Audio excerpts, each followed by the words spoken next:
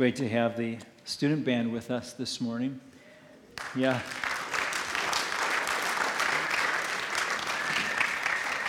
So I want to just give you a little bit of a preparation here. Starting in June, has it been, when the high school and middle school youth ministry actually are going to be joining us in this service. They're actually changing the programming around. We've got some really great things that are happening. So when they start coming in June, we're learning these songs right now. So when they look at us, you know that song? Oh, yeah, we know that song. we can actually just feel like we're just kind of cool or hip or whatever the words are now.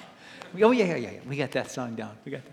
So hopefully we'll get it down as we get closer to that time. And I'm really looking forward to that too. They're saying that one of the things that is so true with the younger generation is that they're looking for mentors.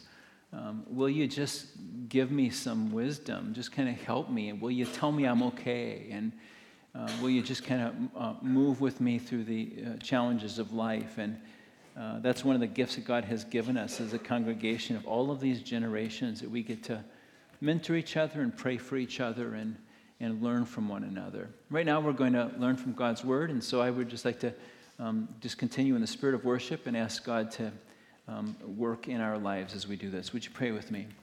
Lord, we do thank you that your word is living and active, that it's actually more than words on a page, but that your Holy Spirit actually can breathe life and light into my mind and into our minds right now, that you can actually download stuff that wasn't there before, that is particularly relevant for each one of us, Lord. And that you can soften our hearts and make them open, giving us the capacity to be able to say yes to things that perhaps we didn't even know we needed to say yes to, Lord. And we pray, Lord, that you would do that as we continue to spend this time in your presence. In Jesus' name, amen. So I was at a conference a couple of years ago for a bunch of young church leaders. And many of them were church planting pastors, and with a conference of a couple thousand people, there were all of these vendors that were out in the foyer of the place selling all kinds of things like software assessment things. And there was one particular table where they were actually selling promotional materials that you could take, put your name on the back of it, and send it out in your community to plant a church or get something started and kicked off. And I will never forget what I saw on the table, actually. There was must have been 5 by 7, it was as big a postcard as you possibly could get. And on the back of it, it was red, and then there were 2 words, bright white, that stood out. 10 letters. And the first word was church, so that's more than 10 letters. And the second word was a word we don't get to say in our family. Church sucks. That's it. So you can buy a whole bunch of these postcards, put your name on it, and you can send this out into the community, and you can declare this reality that somehow will attract people to your group. And what are you going to call your group? Church? But not like that. We won't be like them. So you start your own church, but you're saying right at the get-go, we're not going to be like them. I actually hate that word, and my kids know I hate that word, but I hate what it says about the church more. I hate what we think it's a way to get a group together by declaring how bad the group is. How is it possible for us to be that way? And what is even more discouraging to me is I think there are times when I buy into that. I think that. I look around and I see that. What is it about this attitude that we have that allows us to go to that place? Well, Paul in Ephesians chapter 4 talks about the character of the church, and it's been described as the passage that is more descriptive of the church in action than any other passage in all of this book. What does it look like for the church to do? If love does, what does it look like for the church to do? And what does it look like for us to actually love the church? Well, we need to know what it's about. So in Ephesians chapter 4, I want to read several verses from there. You have it on the cover of your Connect this morning, but I want to just read it out loud and then look at it. I'm taking the first 3 verses, and then I'm taking what is essentially the last sentence, verse 11 through 16. That's actually one sentence. In our translations, it's broken up because it's easier for us to understand. But when Paul did this, is just one big closing sentence that he had. So the first 3 verses are the introduction to this. In verse 1 of chapter 4 of the book of Ephesians, as a prisoner for the Lord, then I urge you to live a life worthy of the calling you have received. Be completely humble and gentle. Be patient, bearing with one another in love. Make every effort to keep the unity of the Spirit through the bond of peace. There is one body.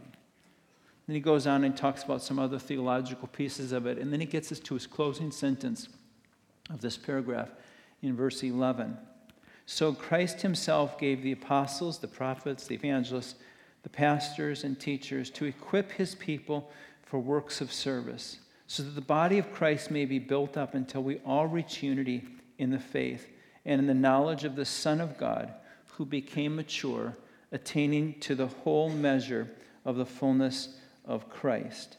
Then we will no longer be infants, tossed back and forth by the waves, and blown here and there by every kind of teaching, or by the cunning and craftiness of people in their deceitful schemings. Instead, speaking the truth in love, we will in all things grow up into him who is the head, that is Christ. From him, the whole body, joined and held together by every supporting ligament, grows and builds itself up in love as each part does its work. As you look at this paragraph, really, and it is a paragraph, even though it's subdivided in my translation into some bits and pieces in it. This is essentially a paragraph, and it is brought together, you see, almost as bookends. The technical term for it is an inclusio, which is just kind of reminds us again of how brilliant Scripture is and the way it's carefully crafted and put together. In chapter 4, verse 2, there's a mention of what love is. This is what love does. And then you get to verse 16, and you see what love does at the end of it. You see it's at the very beginning and the end of it. It's like these are the bookends. This is about love. This is about love in action. This is about God's church being characterized by love that does. That's what that whole section is all about. There's also something else that's interesting. In all of Paul's time in this letter, he has only one time before this ever mentioned to them something that they ought to do, an imperative, an appeal to do something. Only the second imperative in the whole letter is found right here in this chapter. And you say, I'm just so tired of people telling me what to do. This book isn't a book filled with things that are telling you what to do. It's telling you who he is. That's what it is. And then on an occasion there, because of who he is, this is what it means to respond to it. And so it's only the second time he actually even says to us, and this is how we ought to act as a result of it. It's only the second time he's mentioned it. And you see what he says here? To live a life, I urge you, he says, to live a life worthy of the calling you have received. He says, it only makes sense. It's kind of like you've heard that person say, are you happy? Yeah, I'm happy. Well, would you tell your face? You know, it's kind of like it's got to fit together here. You've got this glorious calling, so live like it. And that's what he's appealing to us to do. If you've been loved and if you have love for God, what does love do here? This isn't addressed to religious professionals either, by the way, as this is what you ought to do as part of your management of the church body. This is all of us as followers of Jesus in a family together doing all of these things with one another for a purpose. And so what we see here is that the appeal is based on what Paul's already said in chapters 1 through 3. It's appeal to God's grace. You read through chapters 1, 2, and 3, and you see over and over again, for by grace have you saved. We're God's workmanship created in Christ Jesus. We've been made to do wonderful things. But it's all about God's grace and his salvation. And that's the whole setup for this whole thing. This appeal that God has to us to live a life in a particular thing is based on this. God is a good, good Father. God is someone who it is easy to love. And he invites us into a faith that begins and ends with deep affection for him.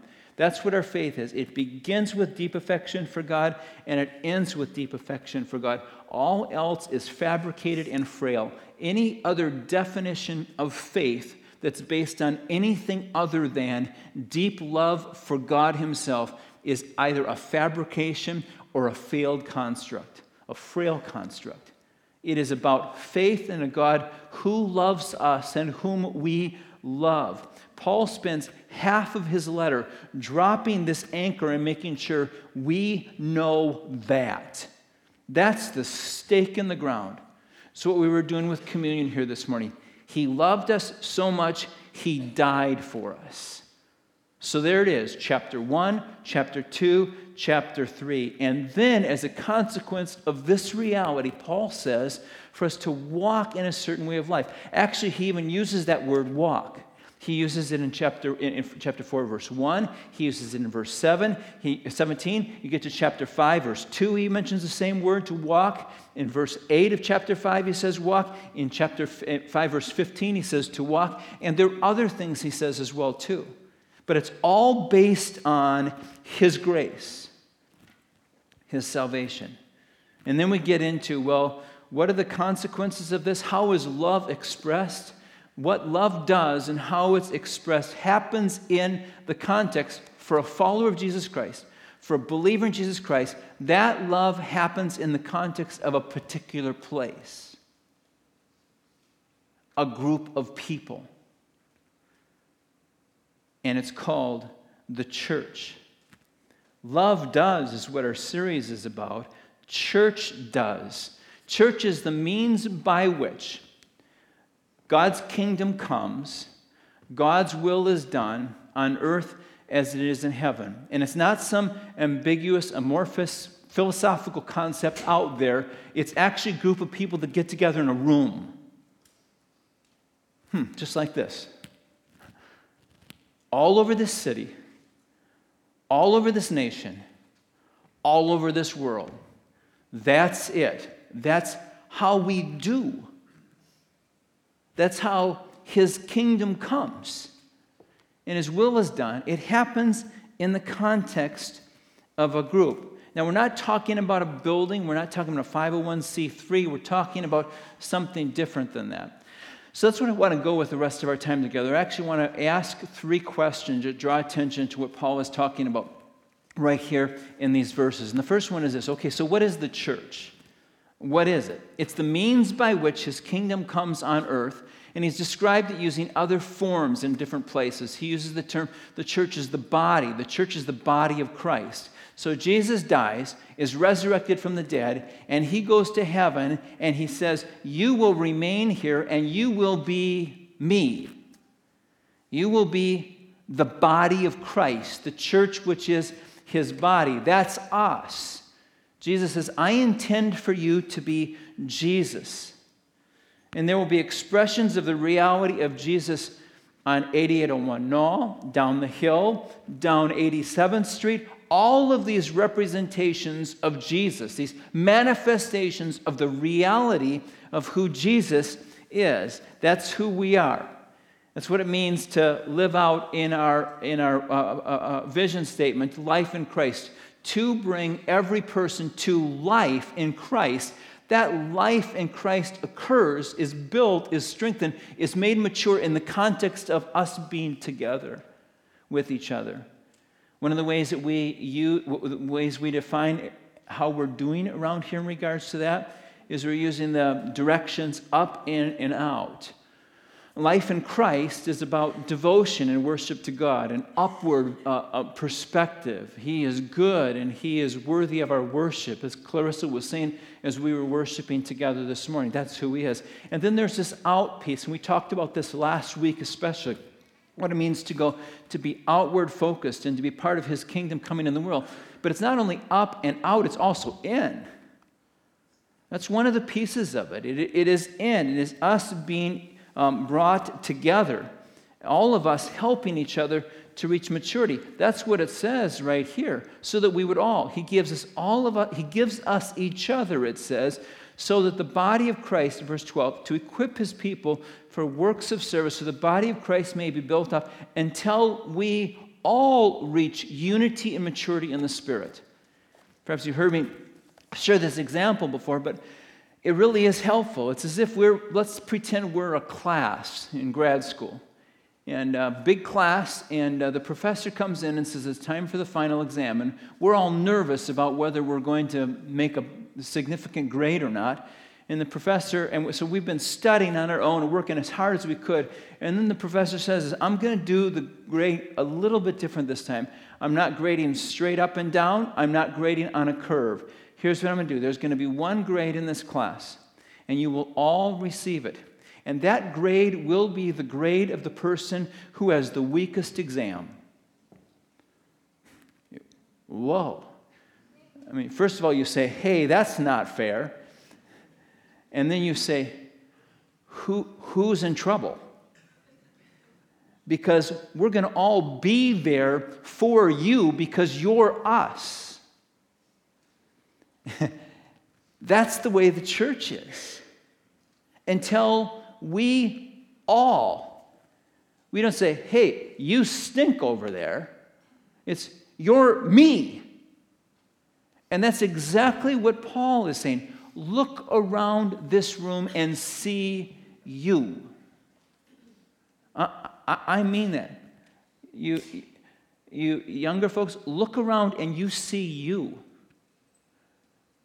Those of us that are older, look around and see you. It's us. That's what the church is.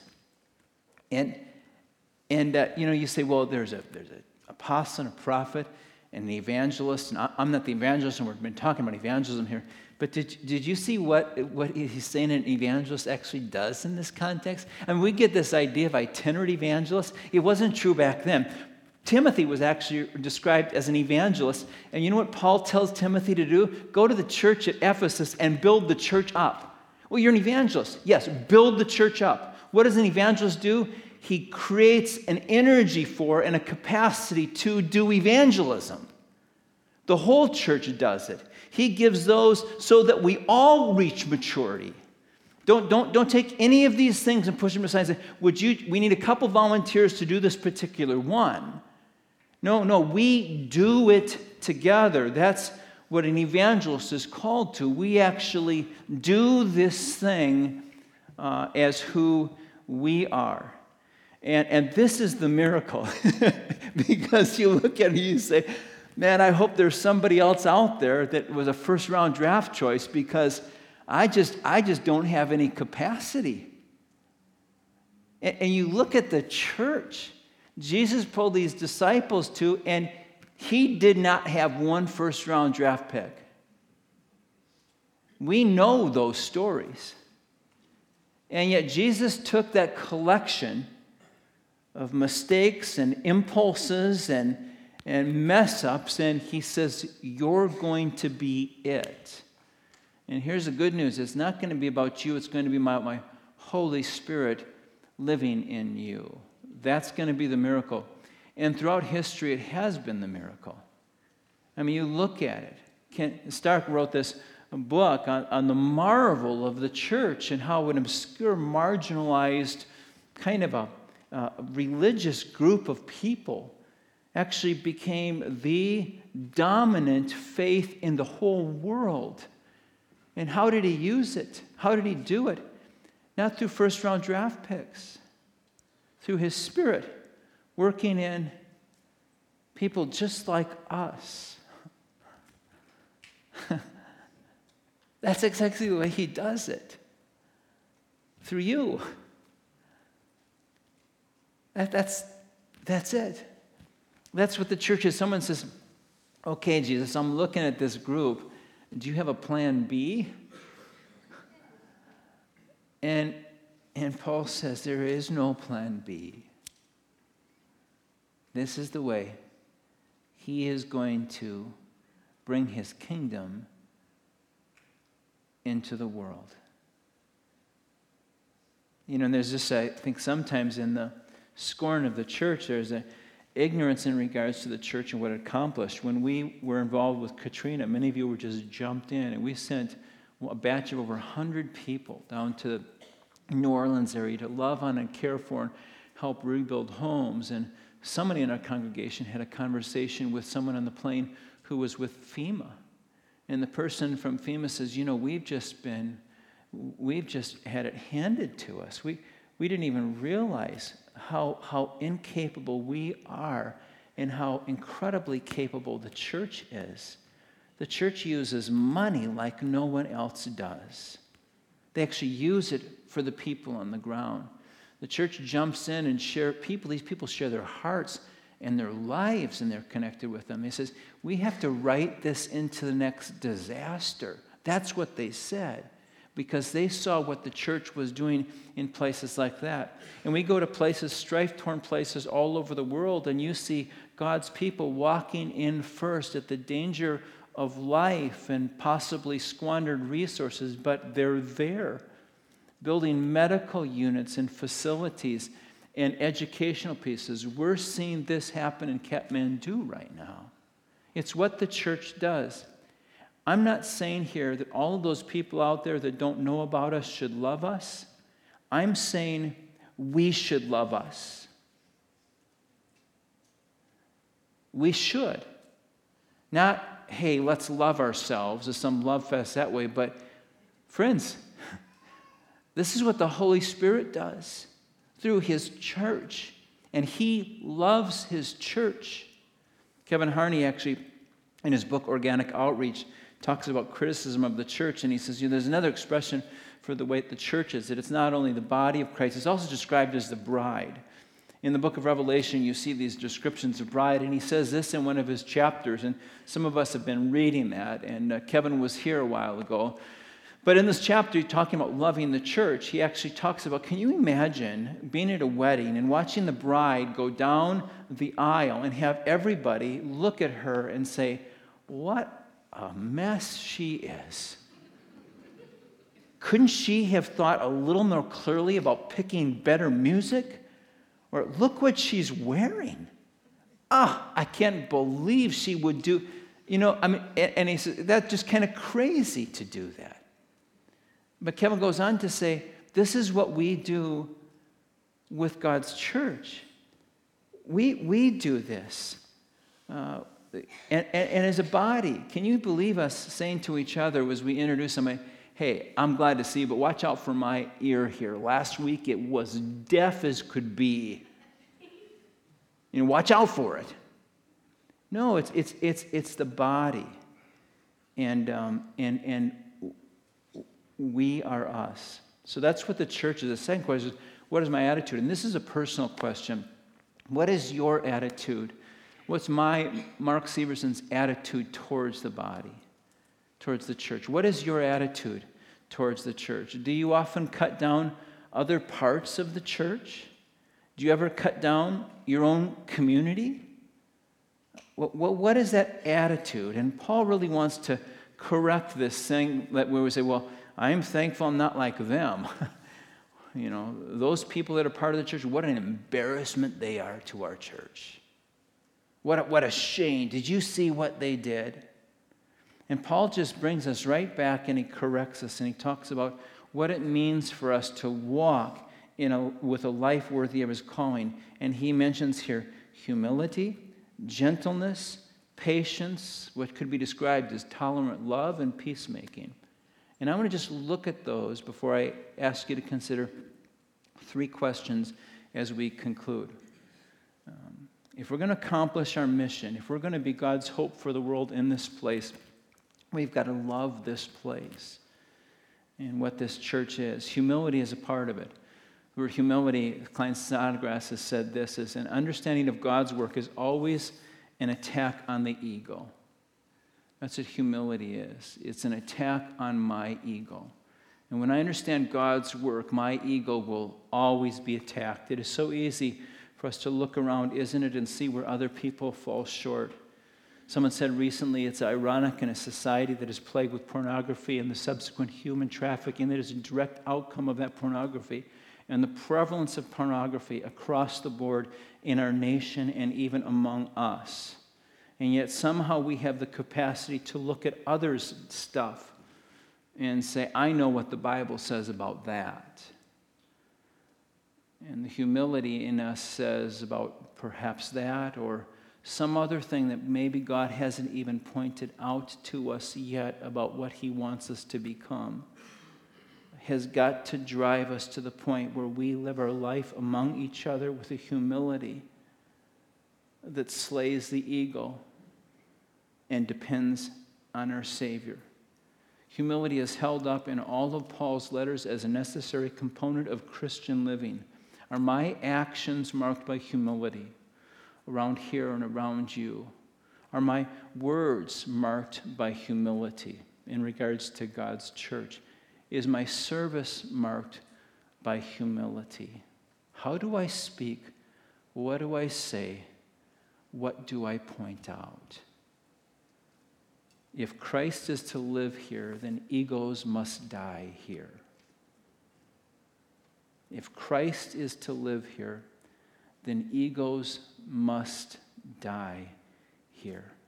And then Paul goes on, after he talks about humility, he goes on to talk about subsequent loving relationships. He speaks of gentleness here. How will my words be received by you? Are they life-giving? You see, our responsibility, even as we talk among each other, is not to say the truthful thing, but to be careful how it lands. How does it land? Will it land and be life-giving? That's what gentleness is about. You say, well, I just speak my mind. That's just who I am. Not here. Not here. We must think of what's on their mind. What will happen when they receive this note? What will happen when they hear my words? What will happen when I look them in the eye?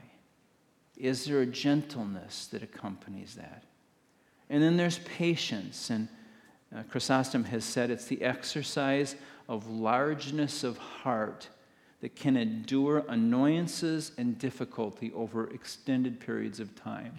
Don't you just love that? Patience, the exercise of largeness of heart that can endure annoyances and difficulties over a long period of time. And we get into this love, which is really tolerant love. It's putting up with each other affectionately, building up one another, bearing each other's burdens, encouraging each other. We've heard those words. You know, do you really think that the person you're talking to doesn't already know their flaws? Do you think they don't? Perhaps what they need to know is that they're still loved and they're cared for. And then peacekeeping. Around here, we've actually constructed something called the behavioral covenant that as leaders we commit to with one another. I will not say anything about you to another person until I've said something to you. It builds trust. That's what Paul was talking about here with peacekeeping. What love does is actually pretty simple. Love does humility. Love does tolerant love. Love does peacekeeping. Love does patience. Love does gentleness. It is not rocket science. But it's a way that God moves forward. So then we come to the end of this and we ask the question, well, what is our calling? And I want to encourage you to consider three possibilities as you pull out this form and you ask yourself, okay, what is my next step? There are three categories in which I think it could, and it comes from actually the last sentence, verses 11 through 16. The first is to keep yourself and us focused on Christ, his cause, and his calling. Walk in a manner worthy of his calling. What is it? To live a life worthy of the calling you receive and keep that front and center. Keep that the only thing. And we've described it here as Hillcrest. We believe that God has called us to it, and it is this, to bring every person to life in Christ. It's congruent with this, and it's clear for us. to bring every person to life in Christ. Someone has said that if there's no cause to fight for, a group begins to fight against itself. If there's no cause to fight for, a group begins to fight with itself. We have a cause to fight for, to bring every person to life in Christ. That means every effort, every adjustment, every sacrifice is focused on that. Someone last week told me about a church that they were out in California, and it was during the Jesus People movement. And they said, you know what our church struggled with? We had beautiful, brand new carpet in our building, and all of these 20-somethings were coming out off the beaches with sand in their feet, and they wanted to worship with us. And we had to decide whether we would give up our carpet and accept the sand or invite them to go someplace else. I remember my church growing up, we eventually incorporated guitars into the worship service on Sunday morning. Don't think that didn't come without a struggle. Keep yourself focused on Christ and His calling. What does it mean for me to make the only thing, the main thing, and to keep bringing it up in my mind over and over again? Who are we, what we're about? To bring every person to life in Christ. Okay, now let's start the conversation. Now let's put a strategy together. And then the second thing is this, to take your role as a supporting ligament. In verse 16, that's what it talks about. Each one of us will be a supporting ligament. It supports, it strengthens, and it's connected to something else. What will it be for you to love the church so that the church becomes a supporting ligament? And by the way, you know all of those things that you see in either this church family or the church family you're part of if you're visiting with us, those things you see, and you know, boy, that should be changed. Maybe that's how you know what your place is in the place. Not to be able to say, you know, that needs to change, but to say, I guess God's given me a heart for that, and I'm going to jump in and actually be a supporting ligament in regards to that thing changing in a way that allows us to bring every person to life in Christ. To be a supporting ligament. Do you know we had so many kids in the nursery last Sunday that we were overwhelmed by kids and didn't have enough people there to take care of the kids? What a wonderful problem to have. We now have more children in our preschool than we have in our elementary school. God is doing something here at Hillcrest in that regards. We're seeing stuff happen in youth ministry. You guys, you are modeling this, and you are welcoming people in. There are things that are happening, right? But and then there are parents that are coming in and say, "I've got my precious baby with me, and it doesn't look like you're ready for me." Let's be supporting ligaments. I know someone you can talk to if that's a possible way that you want to jump in on that. Take your role as a supporting ligament, because what people want to see as they walk in this place, they want to experience something more than they want to know something. They want to experience us actually being loving towards one another. And then the third thing is this, to actually love His church, to develop a stronger affection for it. And that might be your takeaway. God, give me a stronger affection for your church. It might mean walking down the halls, looking around, visiting groups, and just saying, God, fill me with love for this. Fill me for love for this. When Beth and I were early married, you know, there are things that you always have conflict about. One of them is money, and another one of them is in-laws. And we were in the midst of the in-law bit. And this particular day, it wasn't me with Beth's family, although those days happened. It was Beth with my family. And she was saying, you know, I love your family, but... And I said to her, you know, I'm not saying my family is always easy to love, and I know it's not, but are you sure when you say you love my family that right now you're feeling it? Because it just doesn't seem like it. And she said, it's one of the things I just love about Beth, she says, wow. And you know what Beth did? She turned everything around. She started loving my family in ways that I just couldn't believe. the affection, the investment, the time, and the grace. And she realized, I was saying those words, but I wasn't living it out. I think that's what God wants for you in regards to his church. For me in regards to his church. For us in regards to his church. To more than say the words, to live it out. Lord, I pray that you would take these words and the parts that belong to you, you would now bring into our hearts as we spend this time singing and worship. God, continue to talk to us and give us guidance and direction and hope. In Jesus' name we pray. Amen.